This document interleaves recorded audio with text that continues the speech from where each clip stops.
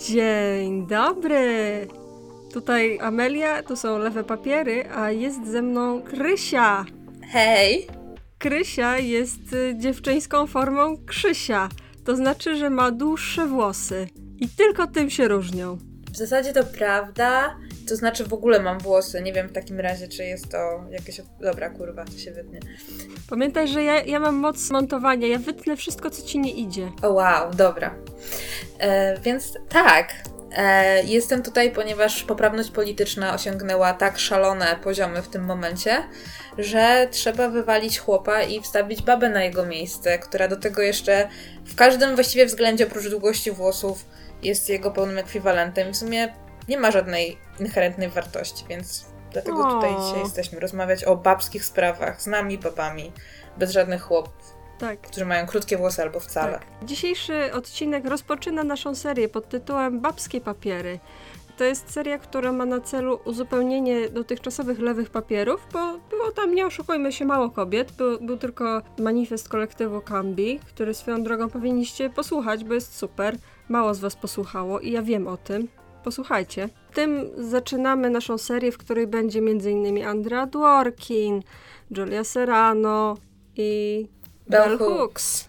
Wśród tych znamienitych nazwisk dzisiaj będziemy gościły Marię Dulębiankę i Paulinę Kuczarską-Reinschmidt, która pisze mądre rzeczy i Maria Dulębianka też pisze mądre rzeczy. Więc może zacznijmy od tego, zanim jeszcze przejdziemy do jakiegoś mięska, to tylko chciałabym powtórzyć osobom, które może nie widziały na naszych mediach społecznościowych, że mamy nowy kanał, osobny kanał na Lewe Papiery. Na razie ten odcinek znajdziecie na normalnym kanale Lewego Interesu, na Spotify'u, na Google Podcast, Apple Podcast i tak dalej, ale to będzie tylko do 1 kwietnia, bo od 1 kwietnia będziecie mogli znaleźć ten podcast tylko osobno, na osobnym Spotify'ku i osobnych platformach podcastowych jako Lewe Papiery. Mamy nadzieję, że dzięki temu będzie mniejszy chaos na tych dwóch kanałach i będzie łatwiej znaleźć te odcinki, które szukacie.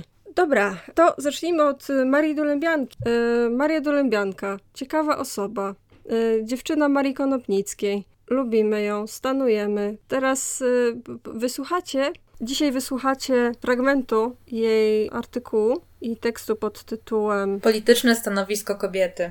Tak. I w tym tekście będziemy później mówić, co tam ciekawego w nim widzieliśmy. Później będziemy dzisiaj działały na zasadzie takiego przekładańca, czyli będziemy działały na zasadzie, że i najpierw tekst, potem będziemy o nim rozmawiać, potem drugi tekst, czyli tekst Pauliny Kuczarskiej-Reinschmidt pod tytułem Młodzież żeńska, a sprawa kobieca, który też jest bardzo ciekawy i polecamy.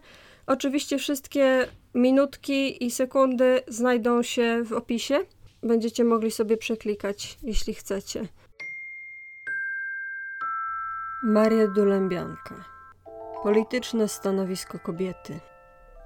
Najznamienniejszym zjawiskiem w ogólnej, tak szybko, nawet gwałtownie dokonującej się dziś ewolucji ludzkich pojęć jest niezawodnie coraz głębsze uświadamianie się w masach pojęcia równości obywatelskiej.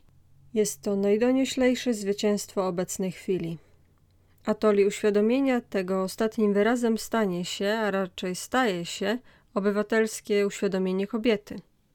Prawda, trzeba było bardzo silnego wstrząśnienia kajdanami wszechniewoli, ażeby i kobietę wyprowadzić z biernego poddaństwa i pchnąć ją do walki.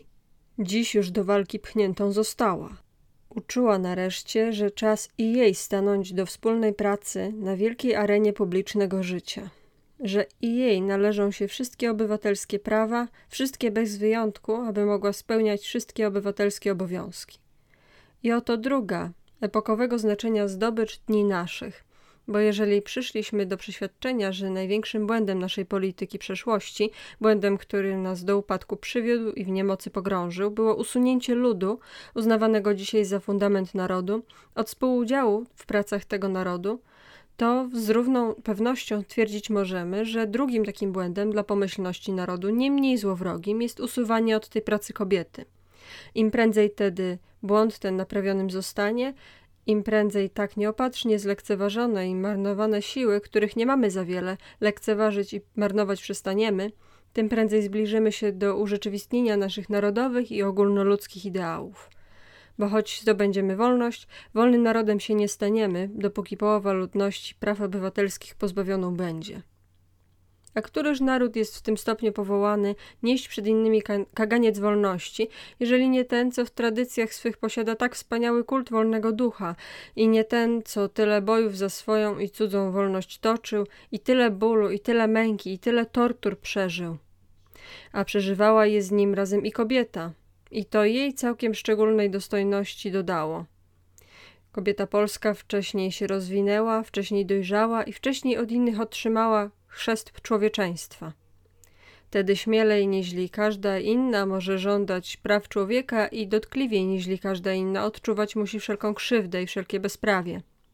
Hasło równe prawa wszystkim mężczyznom wyższe jest niewątpliwie od kastowych haseł minionej epoki, prawa szlachcie, prawa mieszczaństwu, prawa duchowieństwu. Ale zważmy, jaki niedostatek jeszcze i jaką ułomność wskazuje to na płci osobnika gruntujące się uprawomocnienie. O ileż wyższe jest i więcej demokratyczne i więcej ludzkie to hasło nowe, które idzie i rozbrzmiewa dookoła, a tu i ówdzie już zwycięstwa święci, równe prawa wszystkim. W imię hasła tego, z inicjatywy rzuconej na zjeździe w Krakowie w 1905 roku, stanęły kobiety do nowej pracy. We wszystkich dzielnicach polskich postępowe żywioły jęły organizować swoje szeregi, zakładać związki, stowarzyszenia, pisma, zdobycie praw obywatelskich dla kobiet mające na celu. Ale oto stało się, że młode te organizacje, zanim zdążyły się skonsolidować, wypracować programy, nakreślić plan działania, do działania tego musiały przystąpić natychmiast, a mianowicie w Galicji, by wziąć udział i stanowisko swoje zaznaczyć w walce o prawa polityczne przy przygotowującej się w 1905 i 1906 reformie wyborczej w Austrii. Popełniły też zaraz na wstępie kardynalny błąd, iż zamiast podjąć walkę samodzielnie, dobyć sił z siebie, pójść jakąś własną drogą, wstąpiły od razu na szlaki partyjne. Oddały się pod partyjną komendę, odbierając w ten sposób agitacji swej całą powagę i niezależność. Rzecz prosta, stronnictwa polityczne, o ile nie mogły ruchu tego stłumić, usiłowały objąć nad nim kuratelę, wyzyskiwać go dla własnych interesów i podporządkować własnej dyscyplinie. Usiłowania zwieńczone zresztą dobrym skutkiem. Stronnictwo narodowo-demokratyczne początkowo, jak wiemy, odnosiło się bardzo nieprzychylnie do zawiązujących się organizacji równouprawnienia kobiet. Naturalnie nieoficjalnie, bo byłoby to dla nas zbyt wiele honoru, lecz poufnie za pośrednictwem żeńskich parlamentarzy mówiono nam, jak mówiono i wam tu także, teraz nie pora na walkę o prawa kobiety, kiedy toczy się walka o prawa narodu. Zaiste, przyznać trzeba, że może żadne z panujących u nas pojęć nie jest równie bałamutne, mętne, równie nadużywane i równie bezmyślnie interpretowane jak pojęcie, co jest narodową, a co nienarodową walką lub pracą. Roztrząsane przy każdej okazji najważniejsze i najmniej ważnej często pracy i usiłowaniom podejmowanym w najidealniejszych celach staje się zatrutą strzałą bez pardonu godzącą i w pracę, i w pracownika. Nic też dziwnego, że godziła i w organizującą się pracę kobiety. Otóż można by spytać, czyż ta kobieta stoi na zewnątrz swego narodu, a prawa jej czyż nie były prawami jej narodu? Czyż do niego nie należy? Nie przypuszczam złej woli, ale jest jakaś wielka pomyłka w tym twierdzeniu. Jakieś wielkie nieporozumienie, a nieporozumienie to podnoszę tu z tym większym naciskiem, ile że mu ulegają i kobiety same. Zwłaszcza mniej samodzielnie myślące, a zapatrzone w stronnictwo narodowo-demokratyczne. Pragnąc gorąco pracować dla swego społeczeństwa, nie zawsze i niedokładnie zdają sobie sprawę, co i jak czynić im należy, w ciągłej obawie pozostając, czy dana praca, do której zresztą pociąga je jakieś wewnętrzne przekonanie, będzie dosyć narodową. Raz wraz na różnych zebraniach, zwłaszcza poufniejszej natury, z takim narodowym zakłopotaniem spotkać się można. Gorzej jeszcze i te kobiety nawet, które osobiście wyemancypowały się już z więzów niewolniczej przeszłości, skrzętnie powtarzają, teraz szkoda czasu na walkę o prawa kobiety, potrzebnego na walkę narodową. Otóż w jakiś sposób wyizolować tę pracę narodową od wszelkiej innej? Gdzie oznaczyć tę granicę, u której kończy się praca dla narodu, a gdzie zaczyna praca odrębna, nie dla narodu? Jeżeli praca nad wyzwoleniem kobiety nie jest pracą narodową, to i praca nad wyzwoleniem ludu, nad wywalczeniem lepszej doli rzeszy robotniczej, nad podniesieniem jakiejkolwiek warstwy, jakiegokolwiek stanu ludności byłaby pracą nienarodową, na którą obecnie szkoda czasu. A jeżeli tak nie jest, jeżeli i walka o prawa chłopa, i walka o prawa robotnika, o prawa dziecka, o prawa każdej gromadki ludzi jest pracą dla narodu, a jest nią niewątpliwie, bo do podniesienia tego narodu dąży, to jest nią także i walka o prawa kobiety, o jej wyzwolenie. A w jakiż inny sposób można wyzwolić i podnieść lud i w jaki sposób można wyzwolić kobiety, nie wyprowadzając ich z gnębiącej, długowiekowej niewoli? W jakiż sposób dać im możliwość pracowania dla narodu, gdy się im odmawia prawa tej pracy? Jeżeli w znaczeniu ogólnym pracą narodową jest każda praca dodatnia, dokonywana w narodzie i dla narodu, jakkolwiek bezpośrednio służy danej warstwie i danemu odłamowi ludności, bo naród nie jest żadną abstrakcją, lecz zrzeszeniem tychże warstw i grup ludzkich. I wszystko, co stanowi o szczęściu, wielkości, kulturze i moralności narodu, stanowi o kulturze, moralności i tak dalej każdej odrębnej grupy ludności i wzajemnie. I jest niewątpliwie dziedziną ścisłej narodowej pracy. Tej pracy, która bezpośrednio służy ogółowi, to jest całemu narodowi, a ma na celu obronę jego praw, jego bytu, ochronę jego całości, jego bezpieczeństwa i jego stanowiska na zewnątrz wobec innych narodów.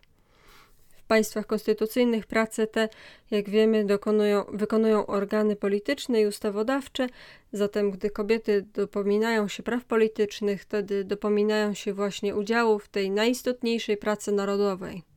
Tu zaś, na tej ziemi, gdzie nikt z nas żadnych ludzkich praw nie posiada, my, kobiety, żądając równouprawnienia, żądamy współudziału w walce o te prawa narodu, w pracy dla jego przyszłości.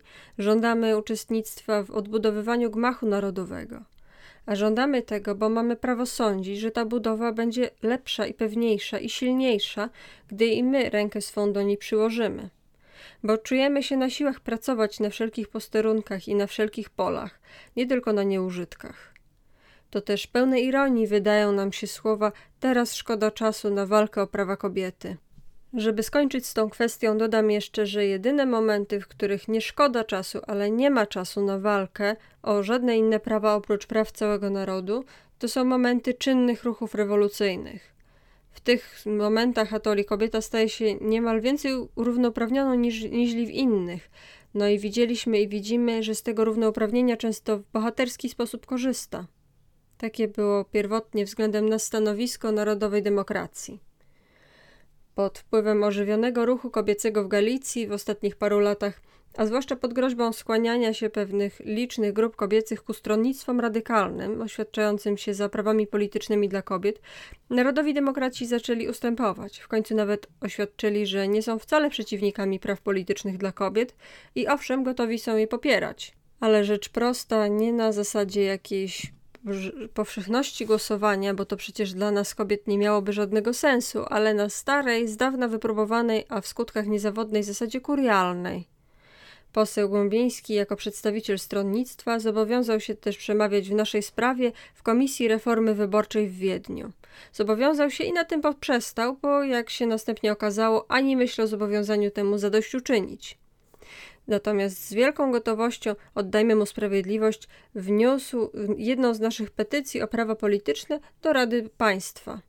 Pomimo tego na pozór już życzliwego stanowiska Stronnictwa Narodowej Demokracji dla naszego ruchu o prawa polityczne, odłam kobiet sympatyzujący z tymże stronnictwem wbrew wszelkim usiłowaniom nie dał się przecież skłonić do zorganizowania Związku Równouprawnienia Kobiet, lękając się, aby taka organizacja nie stała się zamachem na dobro narodowe. Natomiast i w Krakowie, i w Lwowie organizacje takie zawiązały żywioły radykalniejsze, ciążące ku stronnictwu socjalnej demokracji. Niestety kobiety od wieków hodowane do posłuszeństwa zawsze jeszcze komuś posłuszne być muszą. Z nielicznymi wyjątkami wyłamującym się spod tej reguły, jedne słuchają SND, drugie słuchają PPSD, czyli Polskiej Partii Socjalno-Demokratycznej. Temu też stronnictwu tym razem podporządkowały zupełnie robotę swoją, a zwłaszcza całą akcję około reformy wyborczej. Byliśmy też świadkami całego szeregu agitacyjnych wieców kobiecych zwoływanych w sprawie tejże reformy wyborczej, na których to wiecach o własnych prawach kobiety mówiły, ale mówiły raczej pobieżnie i okazjonalnie. Tylko natomiast i przede wszystkim silnym głosem dopominały się o równe prawa wyborcze dla proletariatu męskiego, który pomimo tak krzywdzącej go jeszcze naówczas ordynacji wyborczej, w prawa wyborcze w każdym razie lepiej był wyposażony niźli one same. A czyniły to w przeświadczeniu, że w ten sposób właśnie najlepiej i najskuteczniej służą sprawie ogółu i sprawie ogólnego postępu. Stanowisko pełne idealizmu wyznać trzeba, zaprzeczające też kategorycznie charakterystyce kobiety skreślonej przez czcigodnego autora Duchów w przemówieniu na zjeździe. Kobiety odgradzającej się ostrokołem od całego obszaru życia, walczącej o własne wyzwolenie, a obojętnej na niewolę innych. Ja śmiem stwierdzić, że my takich kobiet nie posiadamy wcale w naszym społeczeństwie. I owszem, nasze kobiety wpierw walczyły o prawa dla wszystkich innych, zanim podniosły głos o prawa dla siebie. Dlatego też tak się opóźniły w walce o własne wyzwolenie.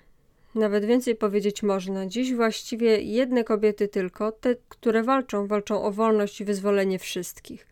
Podczas kiedy stronnictwa męskie na pierwszy plan wysuwają swoje interesy i interesy warstw, które reprezentują, kobieta, jak widzimy i w omawianym tu wypadku, w każdej chwili gotowa jest poświęcić ten własny swój interes dla dobra ogółu.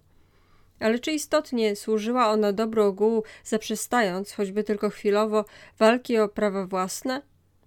Czy istotnie dopominaniem się o te prawa dla siebie przeszkadzałaby w uzyskaniu tychże praw męskiemu proletariatowi, jak to twierdzili socjaliści? Ja sądzę wręcz przeciwnie. Im powszechniejsze i szersze jest żądanie, tym pewniejsze do zrealizowania. Nie można odmawiać jakiejkolwiek warstwie ludności męskiej praw, o które dziś dopominają się już nawet kobiety. To oto zdanie dające się dziś słyszeć po parlamentach, sejmach europejskich, a zbijające twierdzenie socjalistów. Mówiły dalej kobiety. Czym szersze kręgi ludności obejmie reforma wyborcza, to jest im powszechniejsze i równiejsze będą prawa mężczyzn, tym większe widoki uzyskania tychże praw i dla nas. Niezawodnie, tak przynajmniej należałoby się spodziewać. Zwycięstwo idei demokratyzacji politycznej musi stać się w następstwie zwycięstwem idei równouprawnienia kobiet. Ale musi i stanie się o tyle tylko, o ile kobiety o to równouprawnienie walczyć będą. Bez tego nigdy nic nie uzyskają. Bo nigdy bez ich współudziału nie nastąpi moment takiego optimum dla sprawy równouprawnienia, żeby im prawa polityczne ofiarowano, bez względu na to, czy ich żądają, czy nie. Oto niedawno w Londynie minister Asquith oświadczył deputacji kobiet, że nie jest w zasadzie przeciwny nadaniu im praw wyborczych, lecz tylko w takim wypadku, gdyby to było zgodne z życzeniem większości kobiet, o czym wszakże nie jest przekonany. Również nie jest rzeczą pewną, żeby proletariat męski, zdobywszy prawa dla siebie, zechciał tak chętnie i bez oporu dzielić się nimi z kobietami, jak to one mają.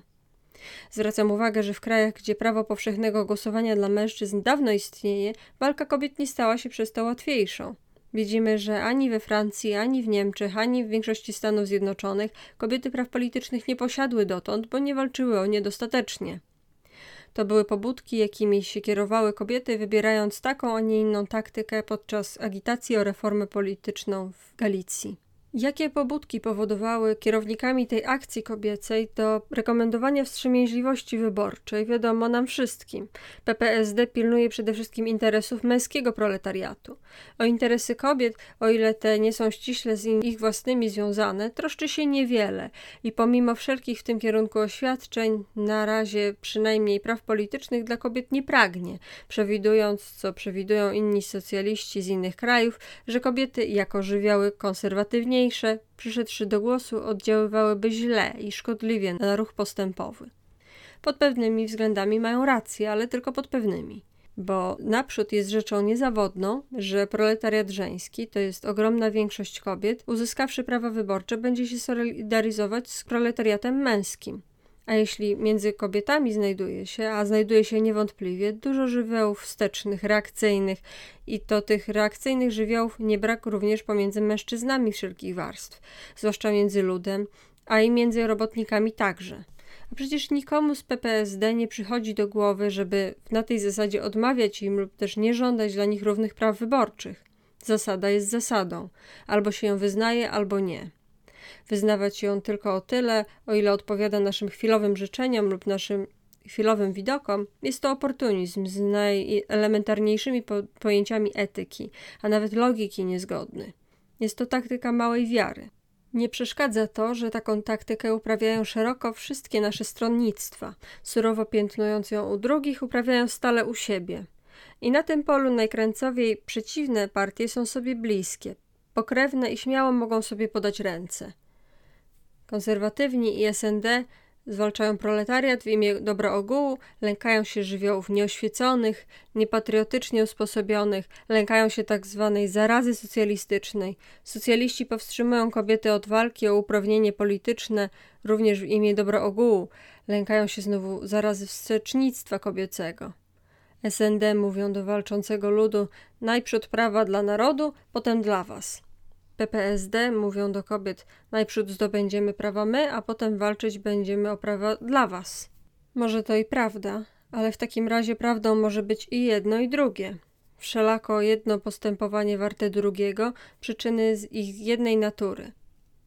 Notabene i jedni, i drudzy bardzo chętnie do posług swych zaprzęgają kobiety, chcąc niecierpliwszym żywiołom skrócić czas oczekiwania tych błogich chwil, kiedy to na walkę ich prawa kolej przyjdzie. Każą im tymczasem sobie pomagać, każą im na rzecz swoją agitować. I kobiety agitują. Agitacja taka, wciągając kobiety do pracy politycznej, z praktycznych względów mogłaby nie być bez korzyści. Mówię mogłaby, gdyby kobiety nie usiłowały naśladować agitacyjnej taktyki mężczyzn, namiętnej, bezwzględnej, częstokroć brutalnej bardzo. Taktyki, która bodaj czy nie stanowi właśnie zasadniczej przeszkody opóźniającej zwycięstwo najpiękniejszych postulatów w ten sposób bronionych. Wszyscy, którzy mamy otwarte oczy ku prawdzie, a serca wrażliwe na nędzę i krzywdy pracującego ludu, wiemy i czujemy doskonale, iż to, o co walczy dziś ten lud, wcześniej czy później musi być uwieńczone zwycięstwem, że wszystkie twierdze przywilejów muszą runąć jedna za drugą, a przecież wyznać musimy, że hasła, jakimi tę walkę się prowadzi i oręże, jakimi się w niej posługuje, całą wielkość wielkim ideom odbierają. Idee socjalizmu godne są wielkiego ludu, ale taktyka jego przedstawicieli bywa często godną tylko gawiedzi. Idea narodowości jest siłą potężną, ale nie w rękach drobnych kramarzy ducha, handlujących nią jak się handluje świętościami pod murami Częstochowy. Patrząc na to, jak niegdyś liderował do współczesnych: rozszerzcie wy tego swego Boga, bo taki, jakim go czynicie, może bóstwo zohydzić. Tak my mamy ochotę wołać: rozszerzcie wy tego Boga narodowości, bo tak, jakim go czynicie, może narodowość zohydzić. Nie mówiąc o tym, co się dzieje tu, do jakiego zamętu i rozkiełznania wszelkich pojęć moralnych doprowadzają walki partyjne, bo tu warunki zupełnie wyjątkowe i zamęt nieunikniony. Zwracam uwagę na systemy agitacyjne pokojowe, stronnictw politycznych w Galicji, bo ten cały szereg nadużyć, gwałtów, fałszerstw dokonywanych przy wyborach i to przez frakcje, jak teraz przy ostatnich, zjednoczone w Radzie Narodowej, które powinny stać się dobrym przykładem dla tej młodej, świeżo w polityczne życie wchodzącej rzeszy polskiego ludu. Albo z drugiej strony te najwyższym niesmakiem przejmujące różne alokucje zwracane do tego ludu przez PSD, te wszystkie suche wierzby wyciągające ramiona ciała szlachciców, te wizje płonących wsi i dworów szlacheckich i tym podobne bardzo do lichego gatunku parabole, rozbrzmiewające w mowach przywódców tego stronnictwa i często do najwspanialszych przemówień, na przykład takiego Daszyńskiego, wprowadzające w jednej chwili atmosferę budy jarmarcznej. Aż trudno zrozumieć, że mówca tej miary i działacz mający do spełnienia także ważne i piękne zadania ma równie tandetne ku schlebianiu dzikim instynktom tłumu obliczone frazesy. Pozwalać sobie może. Niezawodnie łatwiej jest działać na niski instynkt ciemnego tłumu, bo tylko na ciemny tłum takie środki działać mogą, nieźli ten tłum podnieść, uszlachetnić i innymi motywami do walki pobudzić. Więc panowie agitatorzy chwytają z pośpiechu roboty łatwiejsze, ale czyniąc tak, lud ten krzywdzą, bo zamiast budzić w nim człowieka, budzą zwierzę, a krzywdzą go i tym, iż odbierając mu wiarę w siłę walki uczciwej, prawej, honorowej, która jest potęgą wszechmocną, rzucają mu podniecające frazesy, że kiedy przeciwnika nie można zwalczyć, to nie pozostaje nic innego jak spalić go lub powiesić na suchej wierzbie. Czy do takiej walki ma stanąć kobieta, ta, od której oczekujemy, że będzie nam zwiastunką pokoju, pogody, harmonii, że przyjdzie nie rany zadawać, ale rany koić, że wniesie do życia publicznego jakiś element szlachetności, tak odeń dziś jeszcze daleki, że uprawniona nie tylko podniesie liczbę uprawnionych, lecz podniesie ich wartość, ich dostojność obywatelską. Nie do takiej walki stawać nam, ale przeciwko niej. Nie od powtarzania starych błędów zaczynać nam, ale naprawę wszelakich brać na siebie, nie w stare łożyska zwracać nowe fale. Krysiu, jakie są twoje wrażenia z tego tekstu? Ja może zacznę od takiej kontrowersyjnej opinii, że jeśli już rozmawiamy w ogóle o roli kobiety w Polsce, polskiej kobiety, matki Polki, Julki Polki, to wychowałam się w przekonaniu, że jest jakiś powód, dla którego ta rola jest taka, a nie inna. I za każdym razem, kiedy czytałam jakiś tekst napisany przez polską kobietę sprzed jakichś 100 albo 150 lat, byłam pod wrażeniem, dlatego że zawsze myślałam, wow, ta kobieta miała bardzo dużo do powiedzenia i do tego wyprzedzała swoje czasy i była w pełni w stanie konkurować z wypowiadającymi się wtedy intelektualistami mężczyznami, a nie miała dostępu do takiej edukacji, materiałów i wiedzy, jak my mamy dzisiaj, albo jak mężczyźni mieli wtedy. I to jest dla mnie największy szok. I wtedy mam jeszcze jeden szok, bo zdaję sobie sprawę z tego, że dlaczego zostałam ukształtowana tak, aby się tym w ogóle dziwić.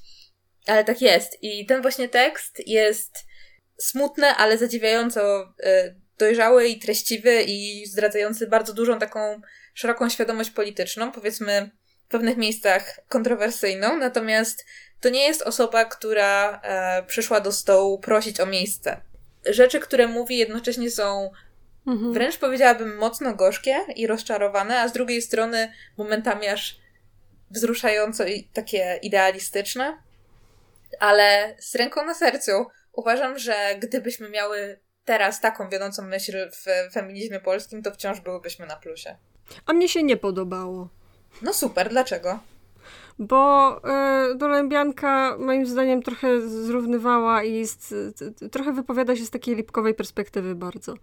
I to mi się tak średnio podoba. Że ona się wypowiada owszem bardzo feministycznie i ma takie podejście bardzo równościowe, ale z drugiej strony mam wrażenie, że że ona tak strasznie nie jestem klasistką, ale taki vibe czuję z tego, szczególnie z tych ostatnich akapitów, które są w tym fragmencie.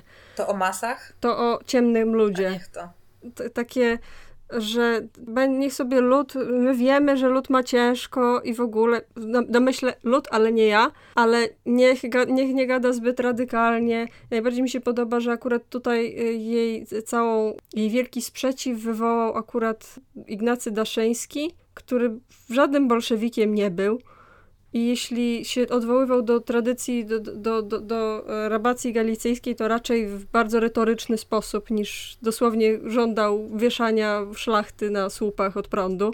Więc to, że ona się tak strasznie nad nim unosi, a o wiele mniej jakby takiej świętej wściekłości poświęca endekom i antysemityzmie. Tam nie ma ani słowa o antysemityzmie, nie ma Żydówki, żydowskie kobiety, kto? I don't know her. A to była cała sekcja populacji, która wtedy istniała w Polsce. To jest w czasach, kiedy Polska jeszcze nie była niepodległa, ale fakt, że dalej jest to, że kobiety zadbają o wszystkich, nie to co mężczyźni. Takie, ale czy powinny? W sensie ja się nie wiem, czy zgadzam z tym. To jest ciekawe, bo w sumie sugeruje taki dziwny paradoks, że najpierw ona oburza się, moim zdaniem bardzo słusznie, bardzo to ze mną rezonuje, że cały czas spycha się problemy kobiet jako drugorzędne, dlatego że ważniejsze są sprawy ogółu, narodu i tak dalej. Kobiety są egoistyczne, zabiegając o swoje prawa, kiedy jest tyle innych rzeczy do zrobienia. I ona się słusznie oburza na to, a w sumie potem trochę wrzuca pod autobus niższe klasy społeczne i być może inne narodowości, no dobrze. Z drugiej strony też w sumie to by pokazywało, że jeśli jest w stanie tak bardzo wciąż siedzieć w tej perspektywie, nazwijmy to lipkowej, arystokratycznej, jakiejś takiej narodowościowej, no to cóż, no właśnie dorównuje w ten sposób tym męskim politykom, którzy twierdzą, że jest od nich tak inna, więc w zasadzie trochę patowa sytuacja, bym powiedziała. W sensie widzę ten merit. Na pewno to jest niesamowite, że ona porusza rzeczy, które do tej pory są prawdziwe, tak? Że kapitalizm szkodzi jedności społecznej, szkodzi kobietom, że kobiety są cały czas zmuszane do tego, aby czekały grzecznie na swoje prawa, a bez walki to się nie wydarzy. I ta retoryka wobec kobiet jest tak samo pobłażliwa w jej opowieściach sprzed ponad 100 lat, jak jest teraz. I to akurat chwyciło mnie za serce, ale... I też chciałabym powiedzieć, że to nie moje idee tutaj prezentuję, bo dzisiaj chciałabym się dość mocno powoływać na pracę Anny Titkow pod tytułem Tożsamość polskich kobiet. Jest tam bardzo ciekawe omówienie historii w ogóle polskiej emancypacji, historii polskiej żeńskiej części społeczeństwa. I jest tam kilka interpretacji tego, co się stało z zaborowym ruchem emancypacyjnym, takim, że on został zmrożony, trochę coś takiego, jak mówi Dulębianka, że on został zmrożony przez ten ruch narodowy. Ale bardzo do mnie przemówiło ta interpretacja, że to, że była potrzeba tego kompromisu, nawet nie sprawiło, że kobiety były bardziej narodowe, tylko bardziej sprawiło, że kobiety stały się bardziej liberalne. Tutaj mam taki ciekawy cytat, że prawdopodobnie to ta właśnie porozbiorowa sytuacja spowodowała, że polski ruch emancypacyjny kobiet był od razu nowoczesno-liberalny. Nie odwoływał się do rywalizacji z mężczyznami, ale wyrażał potrzebę posiadania równymi z nich praw i możliwości uczestniczenia w życiu społecznym kraju walczącego o wolność. Nie było to wypowiadanie wojny mężczyznom, ale walka o zbudowanie takich relacji między mężczyznami i kobietami, które byłyby oparte na nowych, całkowicie partnerskich zasadach. I to Titkow aż się pokusiła o taką tezę, że Polki wkroczyły od razu w drugą falę feminizmu, bo to była fala feminizmu, która już nie tylko chodziło w niej o równe prawa obywatelskie, bo tutaj oczywiście mówimy o sytuacji przedrozbiorowej, kiedy Polacy równo nie mieli po prostu żadnych praw obywatelskich, ale właśnie to na nich wymusiło, że już nie chodzi tylko o to, żeby uzyskać równe prawa obywatelskie, ale żeby uzyskać faktyczną równość choćby na rynku pracy.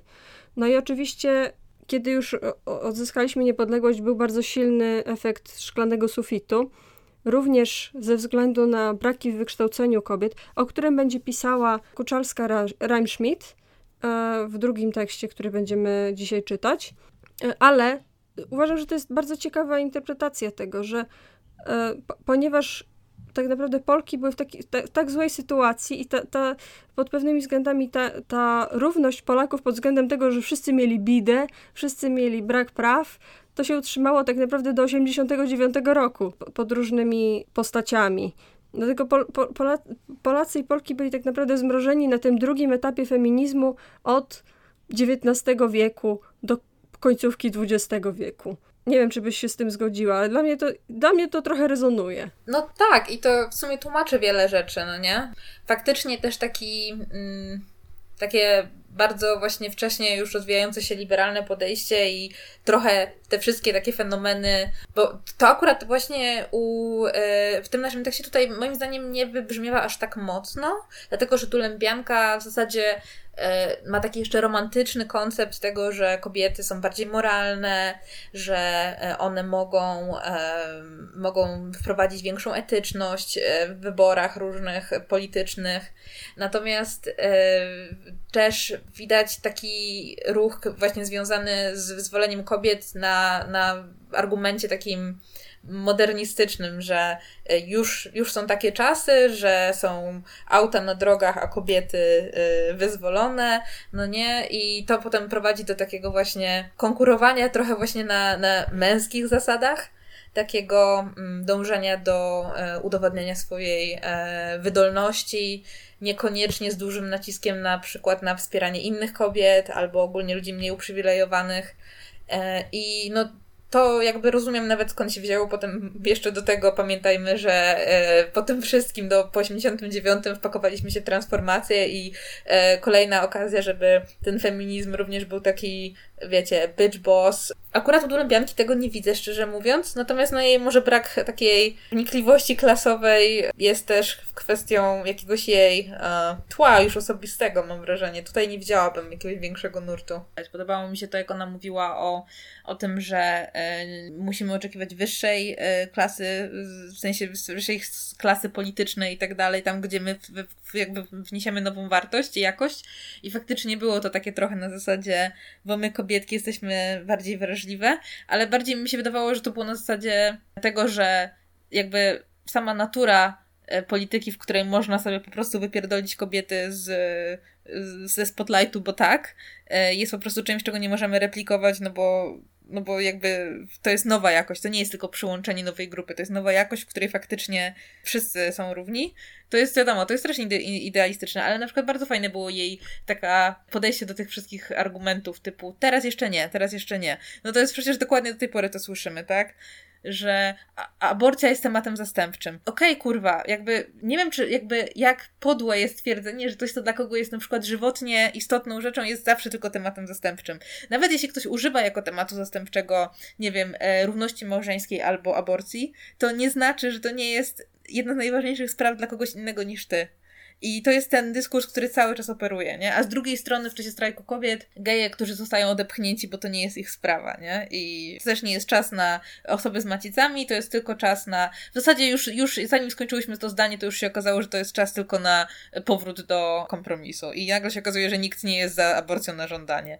I nagle w sumie już nie wiemy tak naprawdę, po co tu jesteśmy, bo nie jest czas na takie radykalne postulaty. Dlatego jakby o to mi chodziło, że ona jest taka na nasze czasy i że wciąż uważam, że to byłoby bardziej wartościowe niż wiele perspektyw feministycznych, jakie mamy teraz. Więc jakby nie stanuję jakoś tak bardzo super do Olympianki jako naczelnej osoby politycznej, ale jest to po prostu argument, którego wciąż potrzebujemy i to, wiesz, sam fakt, że nie jest czas na walkę o prawa kobiet, bo są prawa mężczyzn, to jest tak podłe, to jest takie zawstydzanie kobiet, że myślisz tylko o sobie, a pomyślałaś o Polakach.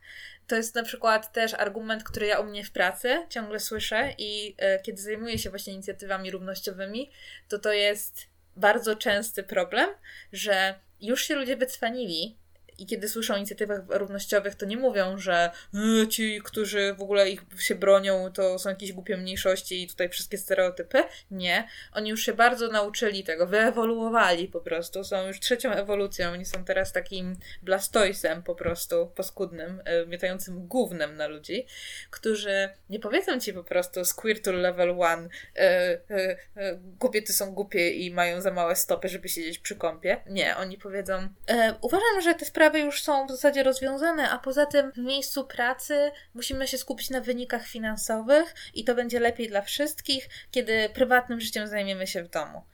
I mówi się im wtedy, że wiesz, ale ty na przykład masz na swoim biurku zdjęcie ze swojego ślubu heteroseksualnego i czy wiesz, że na przykład koleżanka, która jest lesbijką, nie ma takiej samej równości i to nie jest tylko jej dom, to jest też w pracy. A on ci powie, że nie, bo to w ogóle go nie rozprasza, jakby on nie wie jak inni, ale on myśli tylko o pracy, on w ogóle nie jest istotą społeczną ani emocjonalną, kiedy wkracza do swojego w tym momencie home office'u. To jest argument, który wydaje się po prostu brakiem miejsca, które ta osoba tworzy dla innej sprawy i możesz powiedzieć, hej, nie zmuszysz go do tego, żeby walczył o prawa kobiet, o prawa innych mniejszości. Ale to nie jest tylko niedawanie przestrzeni, to jest zajmowanie przestrzeni innym. To jest szukanie argumentu, który nigdy ci nie powie, twoje sprawy są głupie, ale to jest sugerowanie, że twoje sprawy są nie tylko nieważne, ale jeszcze do tego, że puszowanie ich zabiera czas i spotlight rzeczom naprawdę ważnym. Że twoje interesy są egoistyczne i jesteś dziecinna, bo nie rozumiesz, że tutaj robi się poważny biznes, dziewczynko. Tutaj się ciągnie revenue, albo tutaj się walczy o sprawę polską, a ty mi przychodzisz z jakimiś gejami, a ty mi przychodzisz z jakimiś kobietami. Jakby, halo, nie teraz.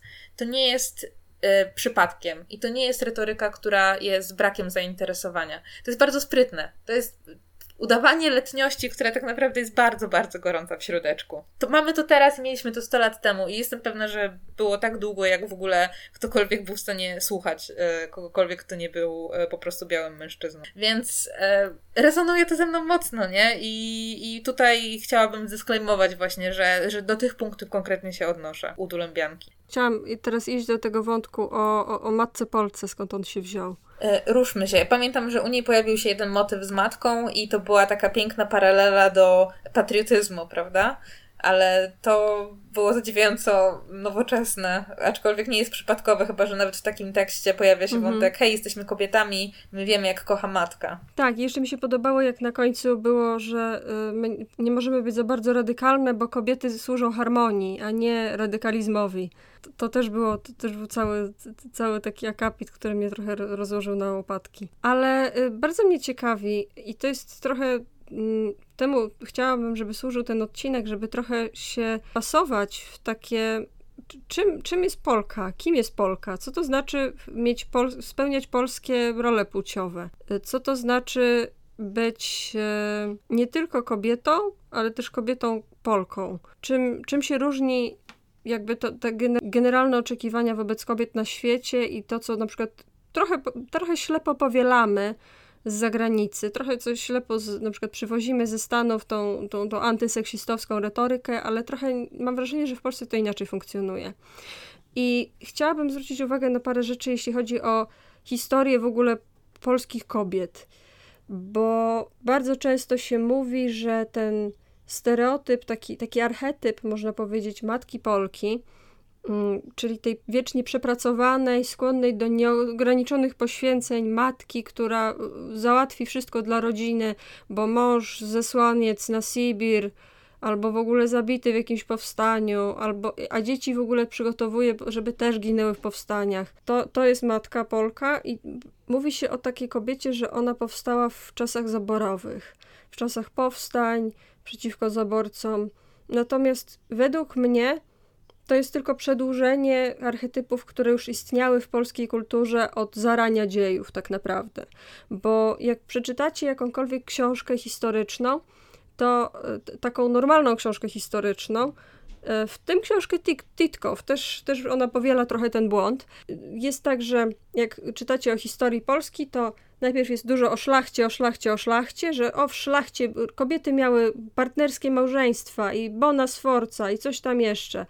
I prawo do dziedziczenia i opiekę rodziców i coś tam. A potem nagle zabory, a po zaborach komuna i na komunie się zaczyna seksizm.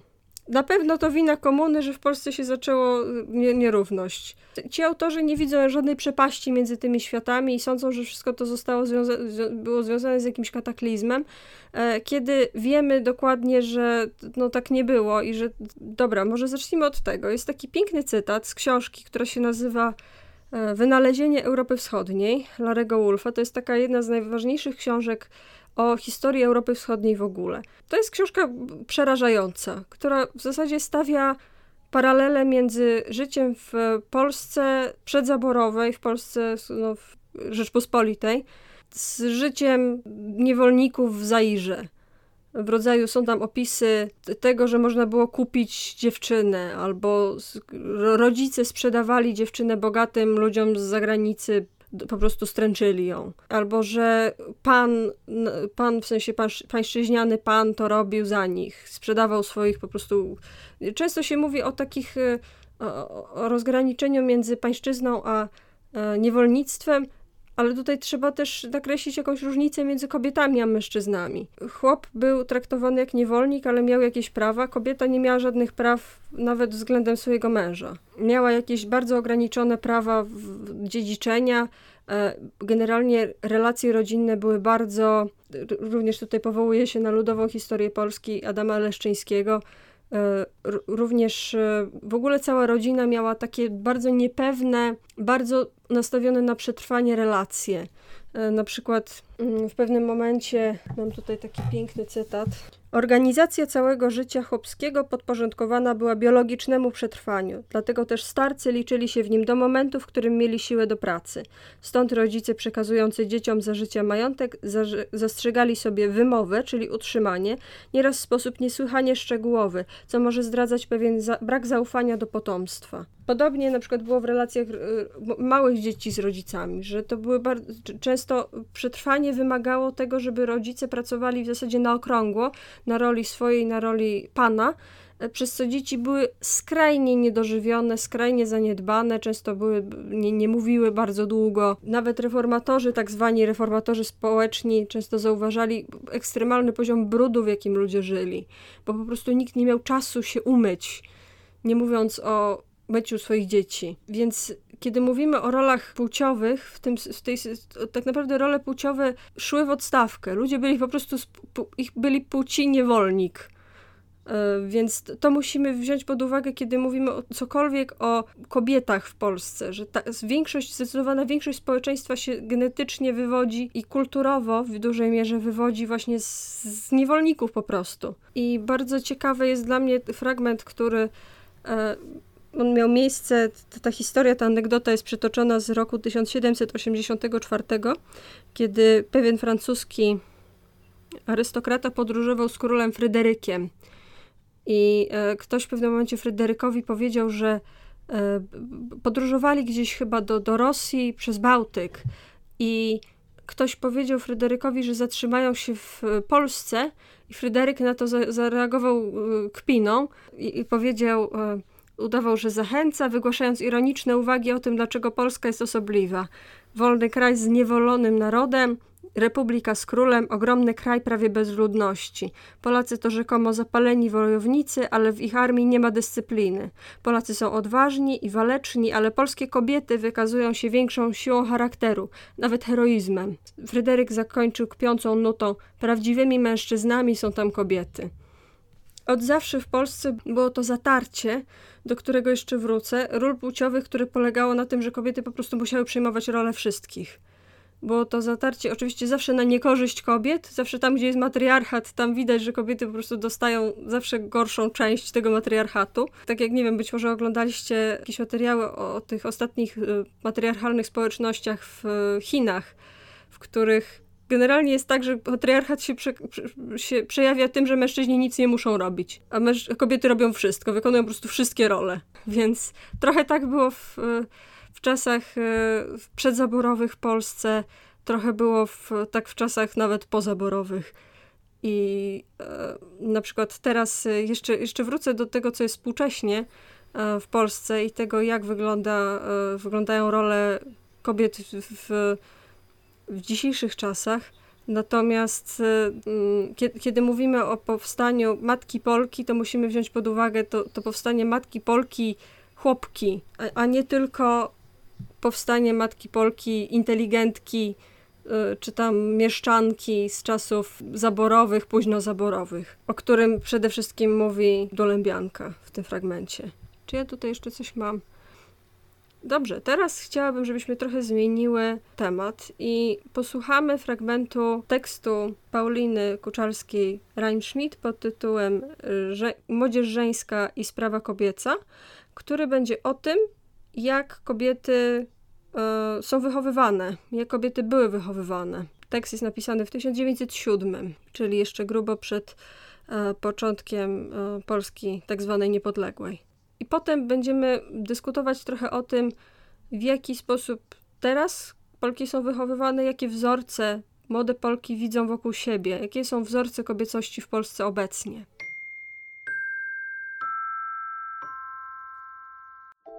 Paulina Kuczalska-Reinschmidt, Młodzież żeńska i sprawa kobieca.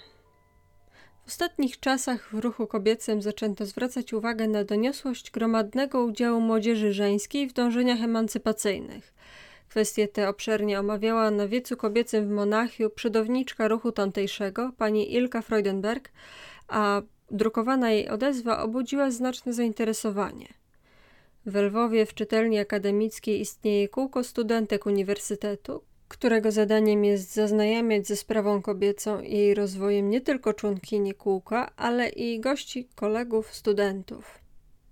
We Francji zaś M. Prévost udatnie scharakteryzował doniosłe przeobrażenie, jakiemu uległa młoda dziewczyna pod wpływem gruntowniejszego wykształcenia, pobieranego w liceach oraz poglądów emancypacyjnych, które zwolna przenikają różne warstwy społeczne. Zwrot, jaki nastąpił w utworach Prévosta, bynajmniej nieodosobniony przykład w najnowszej beletrystyce francuskiej, jest także jednym z dowodów doniosłego oddziaływania ze strony kobiet, które osiągnęły wyższy stopień wykształcenia i samodzielności, na ukrócenie wybujałości erotyzmu nie tylko w życiu, ale i w literaturze. Wszędzie kwestia stosunku młodzieży żeńskiej i sprawy kobiecej jest ważną, u nas wszakże posiada jeszcze donioślejsze znaczenie.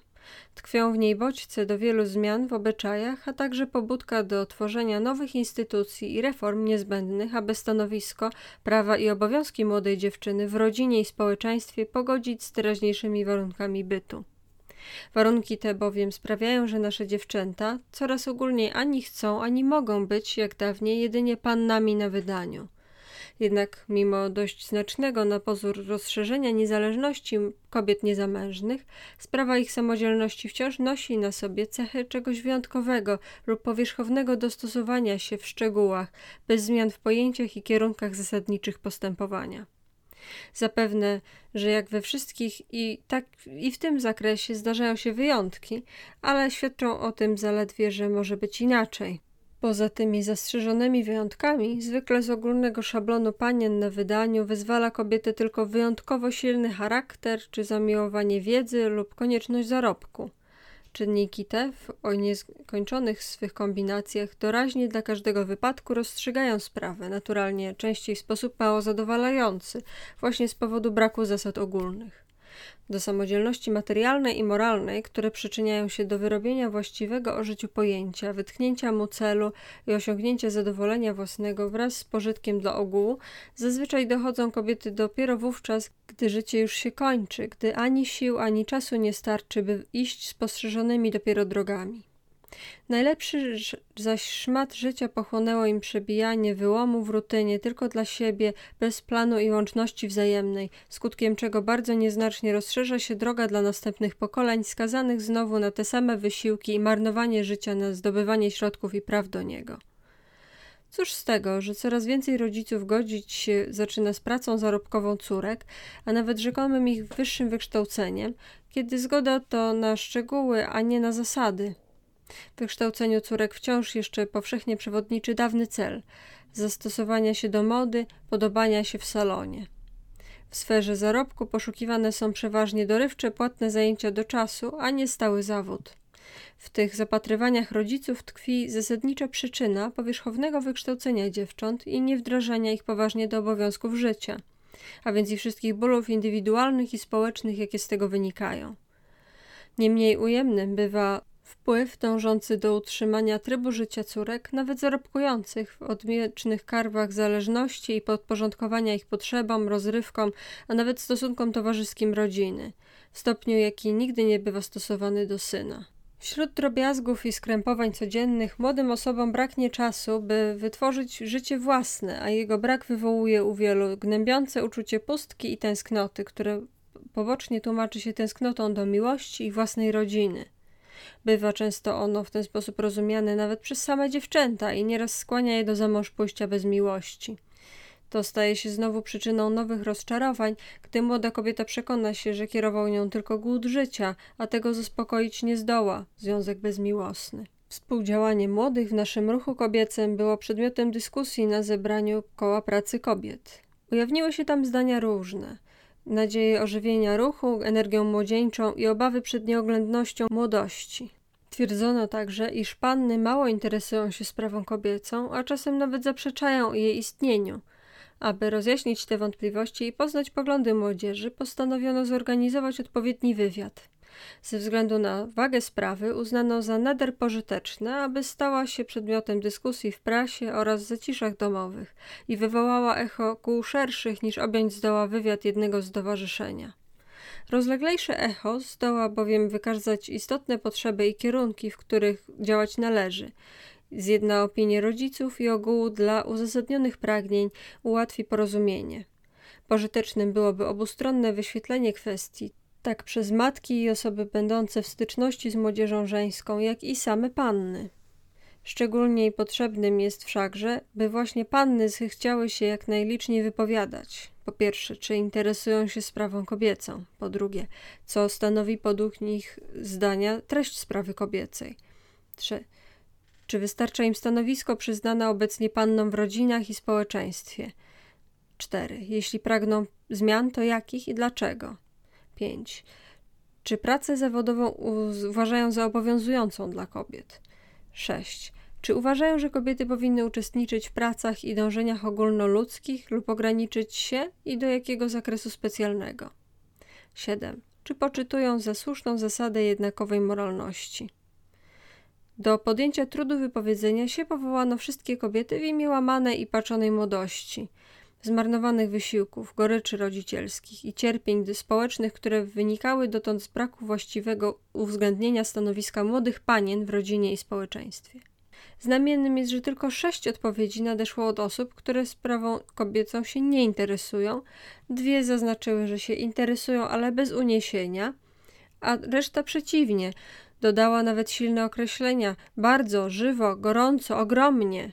Jedna pisze: sprawa kobieca jest dla mnie tak ważna i paląca, że poniosłabym dużo ofiar i zdolna byłabym do wielu poświęceń, by móc przyspieszyć polepszenie doli tych wydziedziczonych istot. Inna, 19-letnia, tak się wyraża: pomijam znaczenie sprawy kobiecej jako ważnej bardzo sprawy społecznej, lecz godność osobista każdej kobiety człowieka zmusza wprost do uważania jej za konieczny czynnik, który podniesie nas z roli miłych zwierzątek do godności ludzi. Kwestia ta obchodzi mnie nie mniej może, jak moje osobiste szczęście, bo jest z nim połączona. 4 korespondentki pragnęły uogólnić swoje poglądy. Jedna z nich twierdzi, że zainteresowanie panien sprawą kobiecą przejawia się w sferach umysłowo pracujących, poza tym niewiele. Druga zaś przypuszcza, iż nie ma zapewne między kobietami inteligentnymi ani jednej tak mało pojmującej życie, by nie zajmowała się sprawą płci swojej. Trzecia wreszcie dzieli panny na 4 kategorie.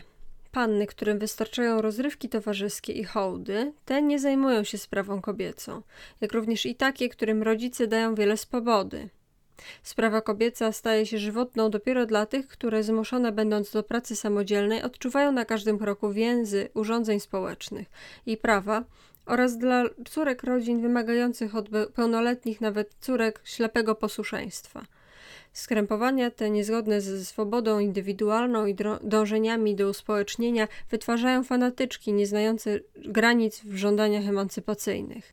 Pytanie następne. Czy wystarcza pannom przyznane im obecnie stanowisko w rodzinie i społeczeństwie? Wywołało jedną odpowiedź potwierdzającą, 7 wymijających, zależy to od rodziny, a także od samych panien.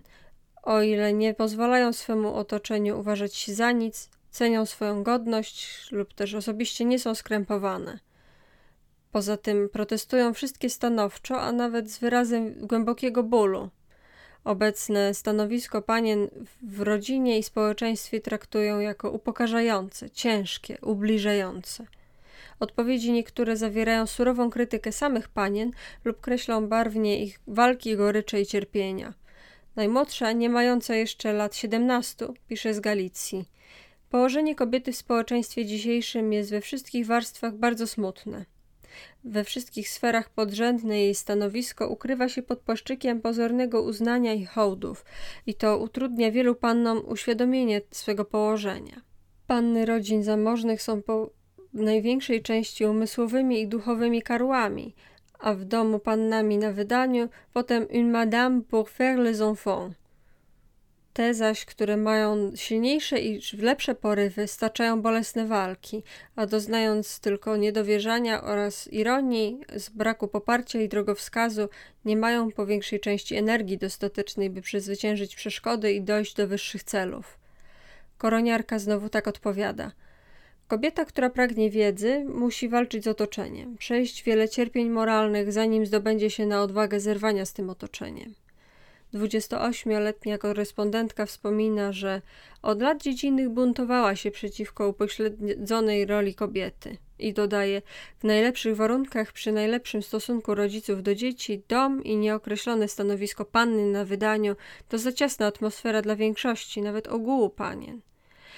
chcą być sobą, czują, że są ludźmi i właśnie dlatego żądają samodzielności.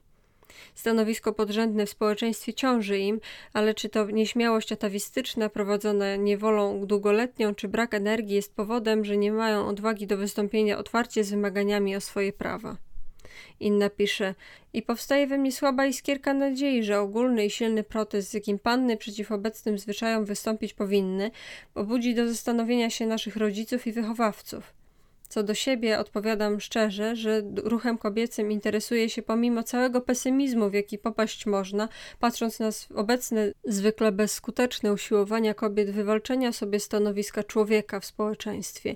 Wierzę, że niedaleką jest chwila, gdy nad tą całą pełną przesądów starych formuł towarzyskich, dzielącą kobietę od społeczeństwa przepaścią, zawisną mosty równouprawnienia. Kobiety dojdą do celu, a tym celem jest uznanie w kobiecie człowieka, rozwój jej indywidualności, ducha i dopuszczenie jej do wszystkich spraw ogólnoludzkich. Przecież w kobietach spoczywa olbrzymia, niezużytkowana siła społeczna. O ile prędzej potoczyłoby się wielkie koło postępu, gdyby kobieta człowiek, uświadomiona, dojrzała, a dzielna stanęła do działania obok mężczyzny. Ale muszę poruszyć kwestię smutną, obecne stanowisko panien.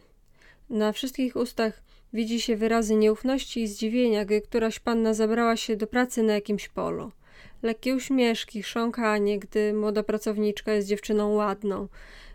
Dyskretne uśmiechy zamieniają się w uwagi złośliwe.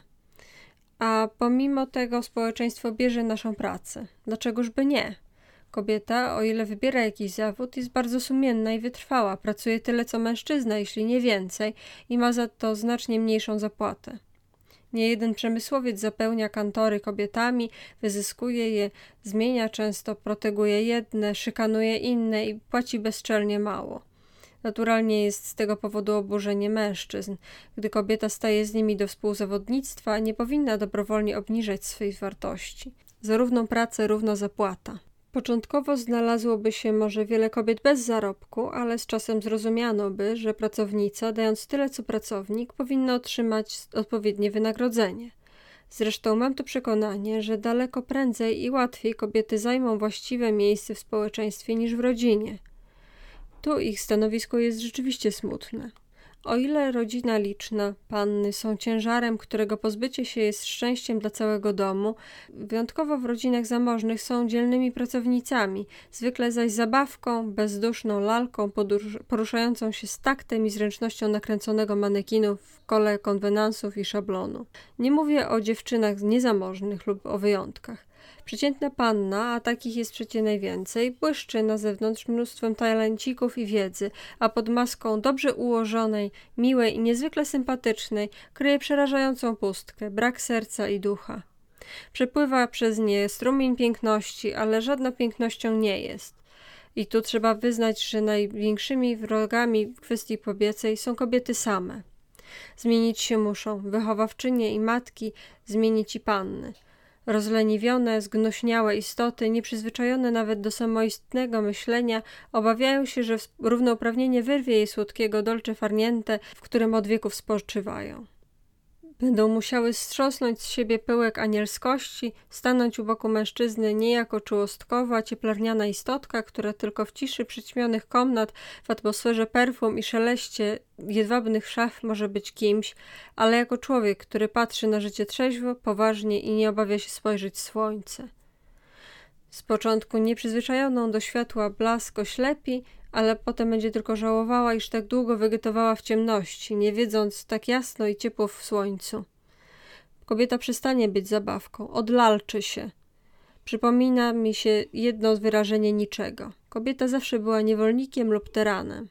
Słuszność w tym wielka. Dlatego kobiety nie idą naprzód, gdyż boją się, że stracą władzę nad mężczyzną. Zatracimy kobiecość, spowszedniejemy. Tak się przede mną jedna panna przeciw uczłowieczeniu kobiety broniła. W zasadzie zresztą przyznawała mi rację, ale w praktyce jesteśmy za słabe, niestworzone do pracy. Trzeba nam kochania, uwielbienia, hołdów. Tak, ale za kochanie i hołdy coś dać trzeba. Również tyle. A czy teraźniejsza kobieta jest zdolna do tego? Dawniej może. Dzisiaj są nerwy i kaprysy.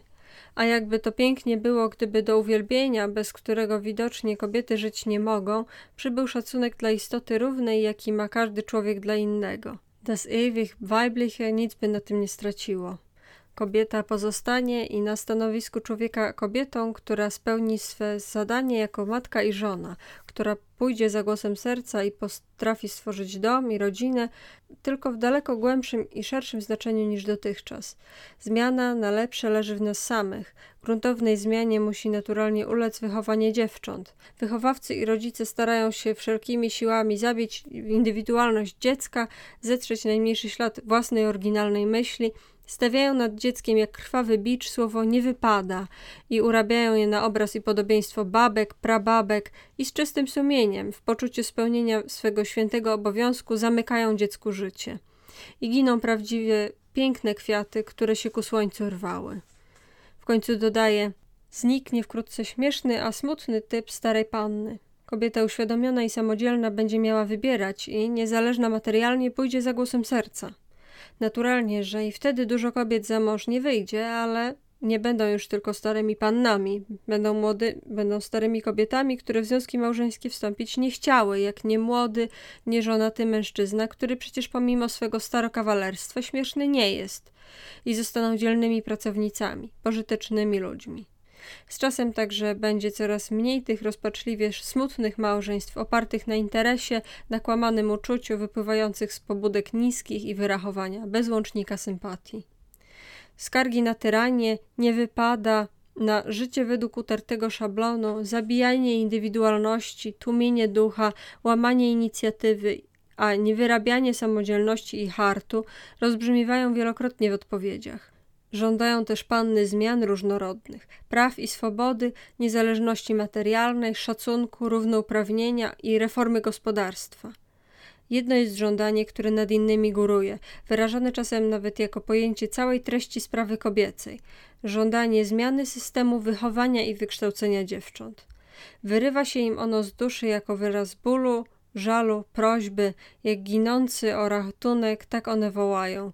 Wychowujcie nas inaczej, rozwijajcie samodzielność, dajcie nam zmiany radykalne i ugruntowane w wychowaniu fizycznym, wykształceniu ogólnym, fachowym, średnim, wyższym, reformy szkół, wstępy do uniwersytetu. 6 korespondentek żąda nawet koedukacji. Odezwały się także głosy protestu przeciw uprzywilejowaniu braci, nawet gdy ich zdolności im nie dopisują, a ograniczaniu córek do nauki elementarnej, byle kształcić synów. Ujawniono życzenia większego uwzględniania w programie nauk przyrodniczych, a mniejszego nacisku na sztuki piękne. Odpowiedzi kilkunastu panien, które zaznaczyły, że pracują zawodowo, prócz jednej, wyróżniały się większym stopniem wyrobienia pojęć, a pomimo żywego buntu i odczuwania ogólnych krzywd i nędz kobiecych i pewnym odcieniem osobistego zadowolenia i nadziei zdobycia lepszej przyszłości. Wśród 53 osób żądających od kobiety ogólnoludzkich zainteresowań, szerszej działalności i pełniejszego życia odzywają się głosy zdające sobie sprawę, że kobiety wniosą nowe czynniki w rozwój społeczny przez wcielanie nowych idei, a nawet niektóre przyznawały im większe od mężczyzn zdolności do zajmowania się sprawami ogólnoludzkimi. W określeniach treści sprawy kobiecej spotykamy również głosy wszystkich odcieni poglądów nurtujących w naszym społeczeństwie. Przeważa formuła, że sprawa kobieca to wykształcenie i praca, poza tym niezależność ekonomiczna, podniesienie do godności człowieka, równouprawnienie, uzyskanie praw będących przywilejem mężczyzny. Kilkakrotnie jednak zastrzegano przy tym, że wcale nie chodzi o te prawa, które wkraczają w bezprawie. Pytanie co do jednakiej skali moralnej było zamieszczone we wszystkich pytajnikach i zaledwie w 10 odpowiedziach uwzględnione. Z tych jedna zawierała życzenie, aby choć kobiety były moralne, bo mężczyźni się na to nie zgodzą. Pozostałe uznawały słuszność zasady bez wiary w możliwość przeprowadzenia jej inaczej, jak przez wpływ matek w przyszłości dalekiej. Do pracy i łączenia się dla poprawy losu kobiet nawiązują 22 korespondentki. Z nich 5 uznaje, że sprawa kobieca znalazłaby rozwiązanie ze zmianą podstaw obecnego ustroju społecznego, lecz nie mniej współdziałanie czynne jest potrzebne do przyspieszenia rozstrzygnięcia sprawy kobiecej. Inne wyrażają się o wiele silniej. Naturalnie kobiety przede wszystkim powinny zająć się gorliwie swoją sprawą, mając na względzie nie tylko dobro własne, ale i mężczyzn. Nic się samo przez się nie dzieje, odpowiada druga. Kto stawia sobie cel, ten wyrabia siły, aby ten cel osiągnąć. Kto czuje w sobie najmniejsze zaczątki samodzielności, ten się nikt na nikogo nie ogląda i własnej pracy zawdzięcza istnienie. By sprawa kobieca plon wydała, twierdzi trzecia, musi ona każdą kobietę żywo obchodzić, by główną treścią jej życia. Następna odpowiedź wyraża się mniej silnie. Kobiety muszą współdziałać w rozwiązywaniu swej sprawy, inaczej podpisałyby na siebie akt zrzeczenia się swych praw ludzkich. Odzywają się także dopominania o współdziałanie mężatek. Wypowiedzmy ostrą walkę sobie samym. Ukochać trzeba to, co się za powołanie obrało. Wierzyć w świętość swej sprawy i idei. Wierzysz w siebie? Idź naprzód. Jeśli nie wierzysz, pozostań stanowczo. Nic nam nie szkodzi tak bardzo jak bierność. Te, które po obrachunku ze swymi siłami uznają się zbyt słabe do walki, niech poprzestają na swym dawnym stanowisku, ale niech córkom swym dadzą swobodę, wychowanie, rozwinięcie się, ukształtowanie charakteru. Dadzą im stać się człowiekiem. Oto w głównym zarysie treść wypowiedzenia się szczerego naszych panien. Jeżeli zaś nadesłane odpowiedzi liczbą nie imponują, to poglądy w nich wyrażone są tak znamiennym objawem chwili obecnej, że wymagają bacznego wniknięcia i szerszego omówienia. Wynik wywiadu wiele uwag nasuwa, lecz ograniczyć się muszę do uwzględnienia jedynie najważniejszych. Znamienną jest ujawniona krytyka ostra dotychczasowego systemu kształcenia dziewcząt i ogólne niezadowolenie panien z obecnie przyznawanego im stanowiska. Znamiennymi są także żywe protesty przeciw małżeństwu w imię kariery i gorące domaganie się udziału w dążeniach i pracach ogólnoludzkich. Znaczenie tych faktów podnosi jeszcze ta okoliczność, że na taką krytykę odważyły się panny 17- i 20-letnie, nie tylko warszawianki, lecz i korespondentki rozproszone po całym kraju, różnej skali wykształcenia i zamożności. Wśród nich najsilniej bodaj odczuwają tę nadmierną troskliwość rodzicielską panny zamożne, więc wybranki losu, wolne od walk i niepokojów. Rodzice stawiają im za cel życia zabawę, bawić się jak najwięcej od siebie i innych. Według tych rodziców możność ustawicznej zabawy zwie się dla córek szczęście. Widoczne jednak, że to sztuczne szczęście, polegające na beztrosce, zabawie, braku wszelkiej głębi duchowej i celu, stało się dla tych ofiar spaczonej miłości rodzicielskiej koszulą Dejaniry, która zaczyna palić i boleć, bo wyczuwają, że pod nią duch karleje i wypacza się jak noga Chinki w bandażu. Nagromadzony ból krępowanego ducha i dziewcząt wtłaczanych przemocą w przestarzały szablon dobrze ułożonej panny wybuchł żywiołowo w odpowiedziach naszego wywiadu.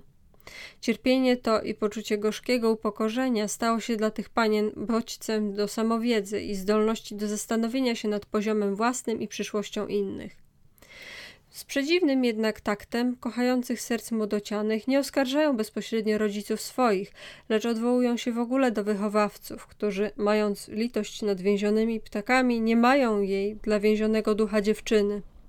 Z przejęciem opowiadają, jak bardzo gnębi ich nieokreślone ich położenie w rodzinie i społeczeństwie, niezgodne z indywidualnością człowieka.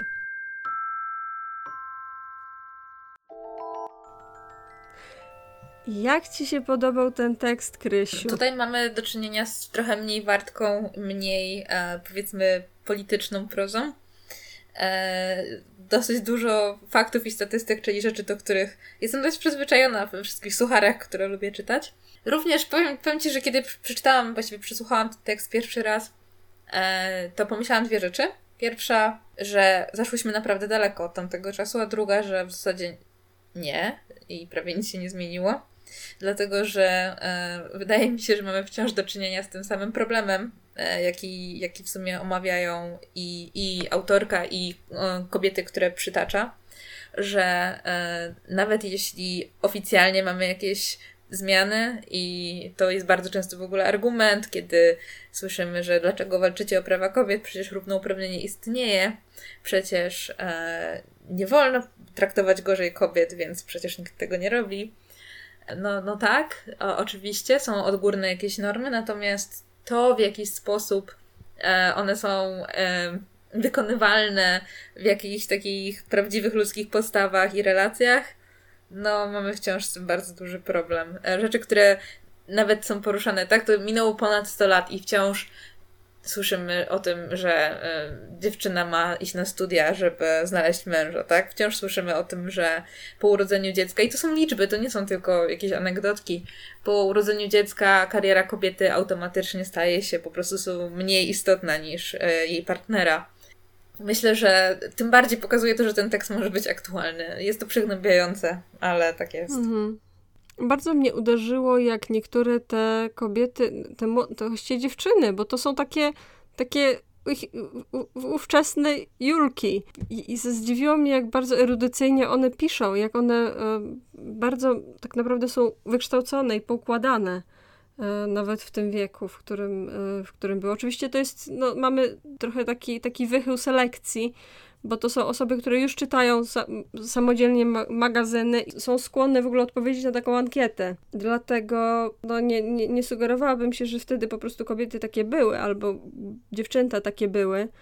Natomiast widzę coś, co jest wspólne, patrząc na osoby, które są teraz ode mnie, powiedzmy z 10 lat młodsze, albo 8 lat młodsze, czyli nastolatków, to widzę ten sam rodzaj energii, taki sam rodzaj takiego wkurzenia, ale też bardzo uformowanego wkurzenia. Tak jak wówczas kobiety i dziewczęta wiedziały, o co walczą, to tym razem też jest taki element, że ludzie są po prostu poinformowani. I to jest bardzo taki impresiv dla mnie, takie bardzo imponujące. Tak, co ciekawe, możemy powiedzieć, że tamtejsze dziewczyny, które wypełniały tę ankietę, były takimi obecnymi Zetkami, tylko że one wtedy miały sporo do powiedzenia na temat postaw według podziału klasowego, o szlachciankach, które psuły kobietom sytuację, a teraz raczej jednak jest to pokoleniowe i raczej młode Julki mają problem z starszymi. Boomerami, z dziadersami. Gdyby, ale często również po prostu z millennialsami, co jest faktycznie tutaj może brakiem świadomości klasowej, a może znakiem po prostu tego, niestety, jak właśnie sponiewierała moje pokolenie, na przykład transformacja. Może faktycznie nasze społeczeństwo w tym momencie jest bardziej podzielone w ten sposób. Ale tak, ta świadomość klasowa była niesamowita u nich, co jest... I też to, co mówisz o takim specyficznym doborze grupy, który tam miał miejsce. Jako, powiedzmy, zawodowo jestem osobą badawczą, więc faktycznie jest to problem, z którym zmagamy się bardzo często przy interpretowaniu danych, które musieli wygenerować chętni.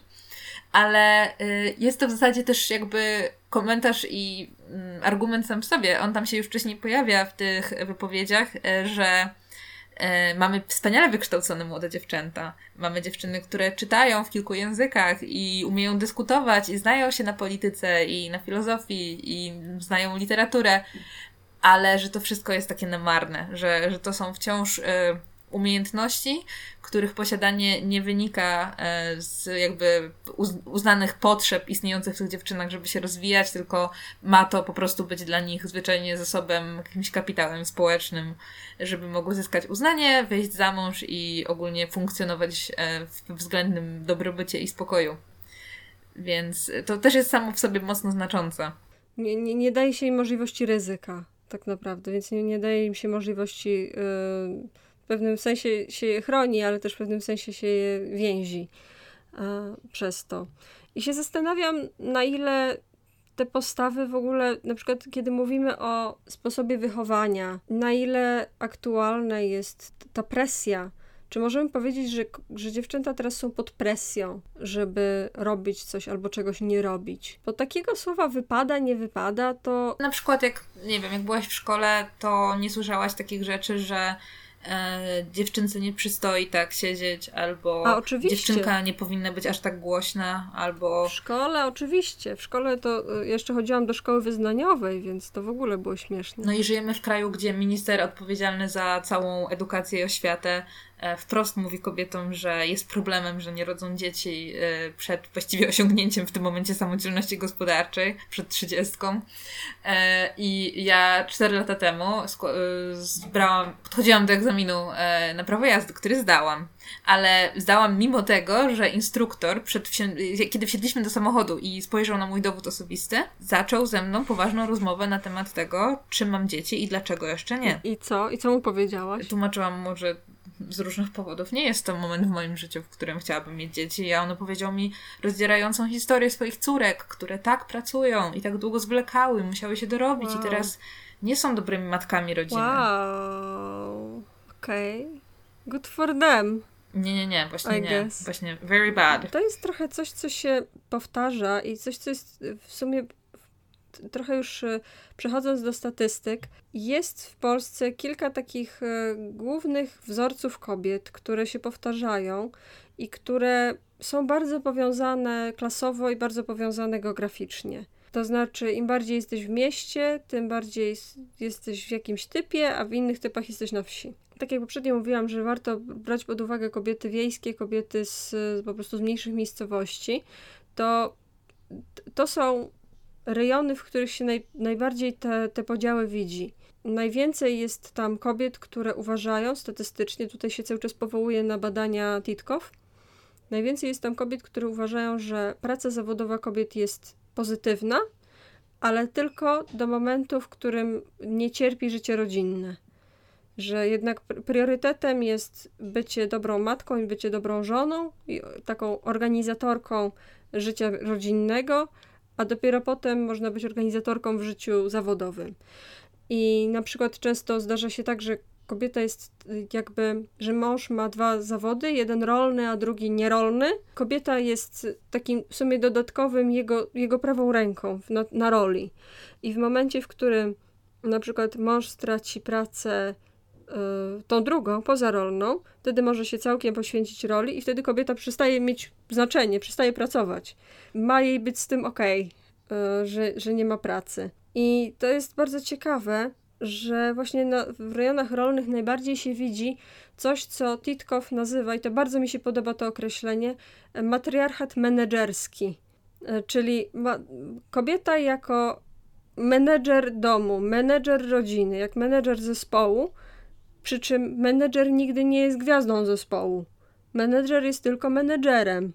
To, że kobieta właściwie ogarnia wszystko, jest główną organizatorką, głównym logistykiem w domu, przy czym nigdy nie ma prawa dostać żadnych podziękowań, albo nie ma prawa dostać żadnych, nie jest oceniana jako pozytywny wzór.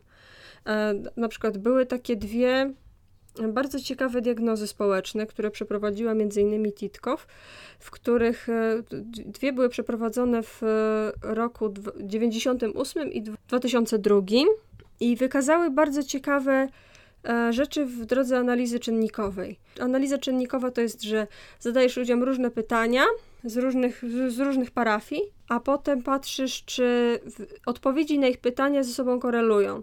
Czyli na przykład jeśli chcesz podzielić ludzi chcesz sprawdzić, jak się dzielą ludzie, którzy lubią pieski i lubią kotki, to możesz zapytać, czy lubisz niezależne zwierzęta, czy lubisz zwierzęta, które drapią, czy lubisz zwierzęta, które szczekają, czy lubisz zwierzęta, które są ufne. Wtedy jak popatrzysz na odpowiedzi na te pytania, to zobaczysz, że są korelacje między ludźmi, którzy lubią niezależne zwierzęta i zwierzęta, które drapią.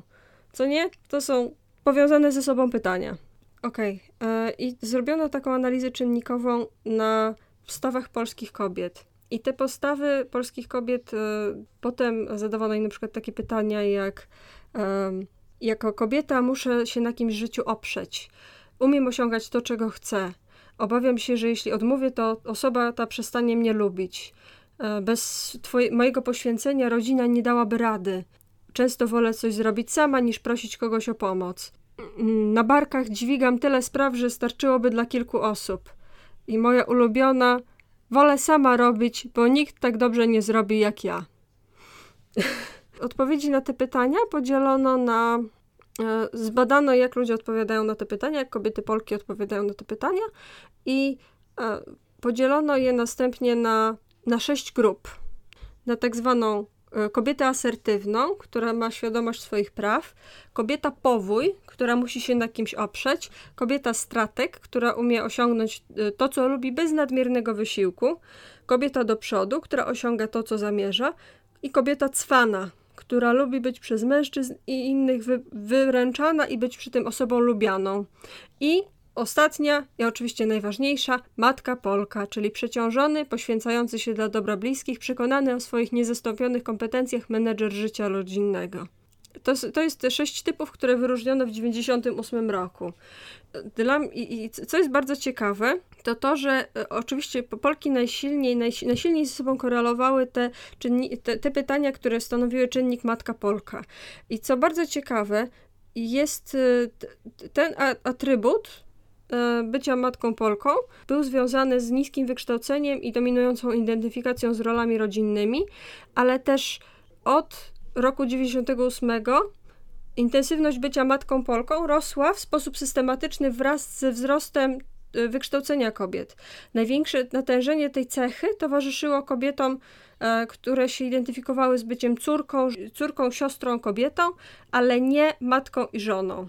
I to jest bardzo, co ciekawe, te kobiety bardzo często były w bardzo egalitarnych małżeństwach, miały bardzo liberalną postawę wobec na przykład współżycia seksualnego przed ślubem oraz aborcji. Matka Polka nie jest taką stereotypową osobą od czasu, powiedzmy, późnych lat 90., bo to nie jest taka baba ze wsi albo kobieta biedna, niekoniecznie, może być, ale niekoniecznie. Też często jest osobą bardzo wewnątrzsterowną, bardzo, bardzo zdecydowaną i bardziej niż inne typy korzysta z uprawnień bycia mężczyzną. To się wracamy trochę do tej diagnozy króla Fryderyka, że matka Polka jest takim trochę mężczyzną. I jest przy tym kobietą, czuje się kobietą bardzo. Aby to osiągnąć, nie potrzebuje identyfikacji z grupowym interesem kobiet. Co też jest bardzo ciekawe. Co jeszcze zauważono? Najbardziej oczywiście kobietą kojarzy się ze słowem matka Polka. Bardziej kojarzy się osoba zaniedbana niż mężczyzną. Zgadnij, kto był wzorem najlepszej kobiety w roku 98. Jaka konkretna osoba? Nie mam pojęcia. Janina Ochojska. Co jest bardzo ciekawe, bo jest takim archetypem jednocześnie osoby, która jest bardzo zajmuje się czymś opiekuńczym, ale jednocześnie jest szefem. I to jest coś, co jak dla mnie bardzo dobrze uosabia w ogóle to, czym Polka ma być. Że ma być szefem, ma być trochę ma mieć takie bardzo zdecydowane cechy, ale jednocześnie musi mieć ma jakby obowiązki dwóch płci, ale nie ma przywilejów żadnej z dwóch płci. Tak, bo ona osiąga sukces, na który musi ciężko zapracować, ale ten sukces nie jest dla niej. Jakby kobieta musi ciężko pracować, ale jeśli będzie tworzyła owoce pracy dla siebie samej, to będzie egoistką i na pewno robi to czyimś kosztem. Dlatego ideałem kobiety jest kobieta, która osiąga sukces, ale robi to dla kogoś innego. Tak, myślę, że to dobre podsumowanie tego, jak wygląda bycie Polką. I co jeszcze jest bardzo ciekawe, teraz patrząc na rok 2002. W roku 2002 mamy takie, powiedzmy, trochę zmiany hierarchii, bo Polki się bardziej zaczęły identyfikować jako tak zwana kobieta asertywna, ale wtedy się też zmieniły jakby rodzaje kobiet. Zrobiły się o wiele bardziej negatywne, mniej nastawione na cel, tam były różne kobieta strateg, kobieta zdobywca, takie rzeczy, a to teraz w 2002 roku wszystko się trochę przesunęło. Teraz jest kobieta asertywna, Polka, matka Polka, kobieta sfrustrowana, walcząca o akceptację ze strony innych, kobieta powój i kobieta egocentryczna, która dba przede wszystkim o swoje interesy.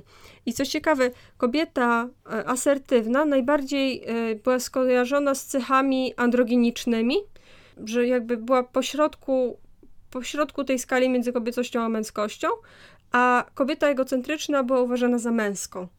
Po prostu jakby wypełniała i to są te...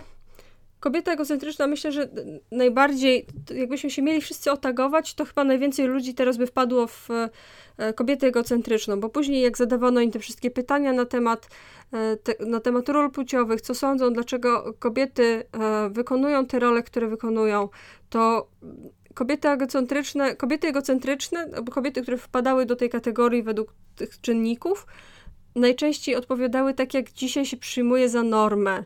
No, że normy płciowe są kulturowe i że pewne to jest narzucone. Takie bardzo współczesne jakby podejście. Natomiast te pozostałe kobiety w 2002 roku odpowiadały tak, że tradycja, że taka jest natura kobiety, że bo dzieci, bo coś tam. Takie bardziej esencjalistyczne podejście. Czyli kobieta egoistyczna to jest taka jak mężczyzna, taka, która jest powiedzmy asertywna, to nie brzmi aż tak źle, to jest takie pół na pół i tylko ta poświęcająca się do granic będzie kobieca. No to nieźle mamy na chacie. Tak, nieźle mamy na chacie. Na przykład kobieta sfrustrowana najczęściej korelowała z takimi stwierdzeniami jak uważam, że to, co robię dla moich bliskich powinno być bardziej doceniane. Obawiam się, że jeśli odmówię, ta osoba przestanie mnie lubić. Albo na przykład nie pokazuję moich możliwości, żeby nie pomyślano, że zawsze sobie poradzę. To jest kobieta sfrustrowana. Natomiast kobieta egocentryczna mówiła coś w rodzaju umiem osiągnąć to, czego chcę. Też często działała strategicznie, na przykład mówiła, że zawsze znajdę czas na to, co lubię. Zawsze życie nauczyło mnie, żeby nie zawsze być wrażliwą na potrzeby innych. Wiem najlepiej, co jest dobre dla moich bliskich. I na przykład jak potem badano różne skojarzenia ze słowem dom, to matka Polka najczęściej mówiła, że dom to jest miejsce, w którym ona ma kontrolę, w którym ona jest szefem. Natomiast na przykład kobieta egocentryczna mówiła, że dom to jest miejsce, gdzie są bliscy ludzie. Z tego wynika, że ta opiekuńczość matki Polki brzmi trochę manipulacyjnie, ale to znowu ma bardzo duży sens, jeśli myślimy o takim obrazie właśnie zachowań matek, które najczęściej tak bardzo kochają swoje dzieci i tak bardzo poświęcają im całe swoje życie, że w różnych krytycznych momentach nagle oczekują nieuzasadnionego posłuszeństwa na przykład. I to są kobiety, które na przykład nie konfrontują się w konfliktach, ale w różne sposoby okazują swoje niezadowolenie, a rodzina próbuje się do tego dostosować. Co jest technicznie bardzo toksycznym zachowaniem, ale jakby wynika z tego, że do tego prowadzi po prostu doprowadzenie do absurdu i do maksimum poświęcenia i jakby bezinteresowności jako wzoru, tak? Jeśli już sam fakt, że jesteś w stanie w zdrowy sposób po prostu wybierać to, co dla ciebie dobre, wrzuca cię w ogóle już w pół spektrum między kobietą a mężczyzną i oddala od tego archetypu, no to nic dziwnego, tak? Jeśli mu wymieniłaś te zdania, które kojarzyły się z tą matką Polką i potem z tą kobietą asertywną, to te pierwsze stwierdzenia dla matki Polki w zasadzie za każdym kroku sugerowały podejmowanie jakiejś strategii, które w nie bezpośredni sposób mają wpłynąć na innych i dać jej jakieś zaspokojenie. A to kobieta asertywna miała większą wewnątrz sterowność i bardziej bezpośrednie relacje z innymi ludźmi, tak? Więc w zasadzie każdy wolałby raczej mieć kontakt z tą kobietą asertywną, tak? Wydawałoby się, że ta matka Polka jest średnio fajnym towarzystwem. Tak, ale swoją drogą inna ciekawa rzecz, która w tym wyszła, to jest, że egocentryczne są męskie, asertywne są androgeniczne, ale matka Polka nie korelowała z niczym. Matka Polka była takim trochę wielkim workiem, do którego wrzucano wszystkie kobiety, które nie były w tych innych kategoriach. Czyli matka Polka mogła być uważana za kobiecą, ale równie dobrze mogła być uważana za męską, w zależności od sytuacji. Jedyna kobieca kobieta, która tak naprawdę istniała, to była ta kobieta powój, czyli ta kobieta, że mężczyzna ma się mną zajmować, mężczyzna ma się mną opiekować. I jeszcze jedna ciekawa rzecz, jedna ciekawa zmiana, która wyskoczyła w porównaniu między tymi dwoma badaniami w 1998 i 2002, była taka, że społecznie się zmieniło o tyle, że kobiety o wyższym wykształceniu na przykład, kobiety o wyższym powiedzmy statusie społecznym, były bardziej skłonne być sfrustrowane niż asertywne albo egocentryczne. Że bardziej właśnie te kobiety, które musiały sobie, że im bardziej w górę, tym bardziej na przykład ludzie na nie zrzucali różne obowiązki, tym bardziej czuły się niedocenione. Szczególnie jeśli były potem z powrotem wrzucane do tych ról typowo rodzinnych. Więc otagujcie się, powiedzcie mi, którymi typami kobiety jesteście. No i oczywiście to wszystkie te warunki są podkręcone razy 1 000 000 dla kobiet wiejskich, ponieważ na przykład zbadano na przykładach byłych PGR-ów, że kiedy je likwidowano i rodziny zostawały bezrobotne, to najczęściej kobiety załatwiały pomoc, a mężczyźni częściej uciekali od problemu. Częściej albo ignorowali problem, albo w ogóle zaprzeczali istnieniu go, albo uciekali całkowicie. To kobiety na przykład szły do MOPS-u, szły zbierać datki, szły organizować jakąś pomoc. Same znajdowały pracę. Potem były tylko bardziej sfrustrowane, bo nikt tej pomocy z ich strony nie doceniał. Więc to jest znowu ten menedżerski matriarchat, który tak naprawdę daje kobietom pełnię obowiązków bez żadnych przywilejów. No to też jest związane z sytuacją całej potem polityki socjalnej dla rodzin, no nie? Że z jakiegoś powodu świadczenia na rzecz dzieci są postrzegane jako pieniądze, które są dla matki i spotyka się to z jakimś takim niechętnym spojrzeniem, jako czemu nie pójdą do pracy, kiedy mają dziecko, przecież muszą je utrzymać i nikt nie myśli o tym w zasadzie, jak mają to zrobić.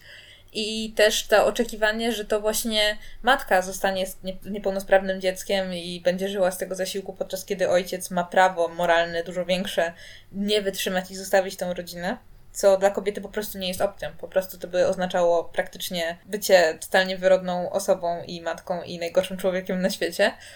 I system moglibyśmy patrzeć w ten sposób, że niezależnie od płci rodzic dziecka niepełnosprawnego wymaga odpowiedniego wsparcia. Ale w zasadzie w naszym systemie wygląda to w ten sposób, że tak długo jak matka ma jeszcze siłę stać na nogi i kręgosłup nie jest totalnie zniszczony, w czym problem? Przecież matka sobie z tym poradzi, prawda? A jeśli sobie by nie poradziła, to chyba nie jest matką, chyba nie jest odpowiednio dobra. Nie jest matką. Polką. I jeszcze nie chcę, żeby wyszło na to, że my tak całkiem wybielamy PRL w tym, albo ja wybielam PRL w tym, czego nie dokonał raczej niż dokonał, ale tutaj trzeba jednak oddać, że PRL to była trochę zmarnowana szansa na naprawdę porządną zmianę w polskim systemie społecznym. Trochę winny jest tutaj brak wizji, brak chęci pozbycia się własnego przywileju ze strony tej klasy mężczyzn, która rządziła przez cały PRL. Natomiast były jakieś tam próby aktywizowania kobiet i aktywizowania ich w miejscu pracy, natomiast to było tak płytko robione, że praca była widziana jako po prostu czynność, która była przedłużeniem obowiązków domowych dla kobiet. Czynność, która polegała na przynoszeniu pieniędzy do domu dla rodziny, która by nie wytrwała z jednej pensji. Nie towarzyszyły temu żadne porządne kampanie zmiany takiej społecznej struktury, która by kazała kobietom być przede wszystkim w domu i przede wszystkim opiekować się domem, co sprawiło, że na przykład we wszystkich diagnozach społecznych z całego PRL-u, które były robione tam co kilka lat, nie było żadnej różnicy w poglądach społecznych między kobietami, które pracowały, a które nie pracowały. Były różnice społeczne, w sensie różnice takie klasowe między takimi klasami społecznymi różnymi w PRL-u, ale w obrębie klasy mężczyźni i kobiety pracujące i niepracujące miały dokładnie takie same poglądy na tematy takie światopoglądowe, na temat wychowania dzieci. To znaczy ta praca nie była jakąś windą dla kobiet do równouprawnienia, tylko jeśli w danej klasie, na przykład w klasie robotniczej albo wśród rolników był bardzo silny patriarchat, to kobiety bez względu na to, czy pracowały, po prostu internalizowały to sobie. I tak zostało aż do końca komuny i to utrzymuje się do teraz, bo teraz też tak naprawdę nie ma żadnej wizji, żeby to pociągnąć i jakoś kobiety wyciągnąć z tego patriarchalnego systemu. Nie no, jedynym sposobem jest po prostu rezygnacja z macierzyństwa tak naprawdę. Albo rezygnacja z macierzyństwa na bardzo długo. Ucieczka ze wsi, co jest jeszcze osobnym tematem jakby społecznym, że kobiety wyjeżdżają ze wsi, bo tam częściej są wykształcone, a częściej po prostu nie ma dla nich pracy, która by odpowiadała ich umiejętnościom. Dobrze, dziękujemy Państwu i zapraszamy do następnych odcinków Babskich Papierów. Pamiętajcie, że istnieje opcja klikania w przyciski, na przykład można subskrybować, można followować nasz nowy kanał Lewych Papierów, ale też można followować stary, Lewego Interesu. Pamiętajcie, że YouTube zostaje ten sam i wszystkie media społecznościowe zostają tak samo jak były. I Patronite też zostanie taki jak był. No. Pa, pa!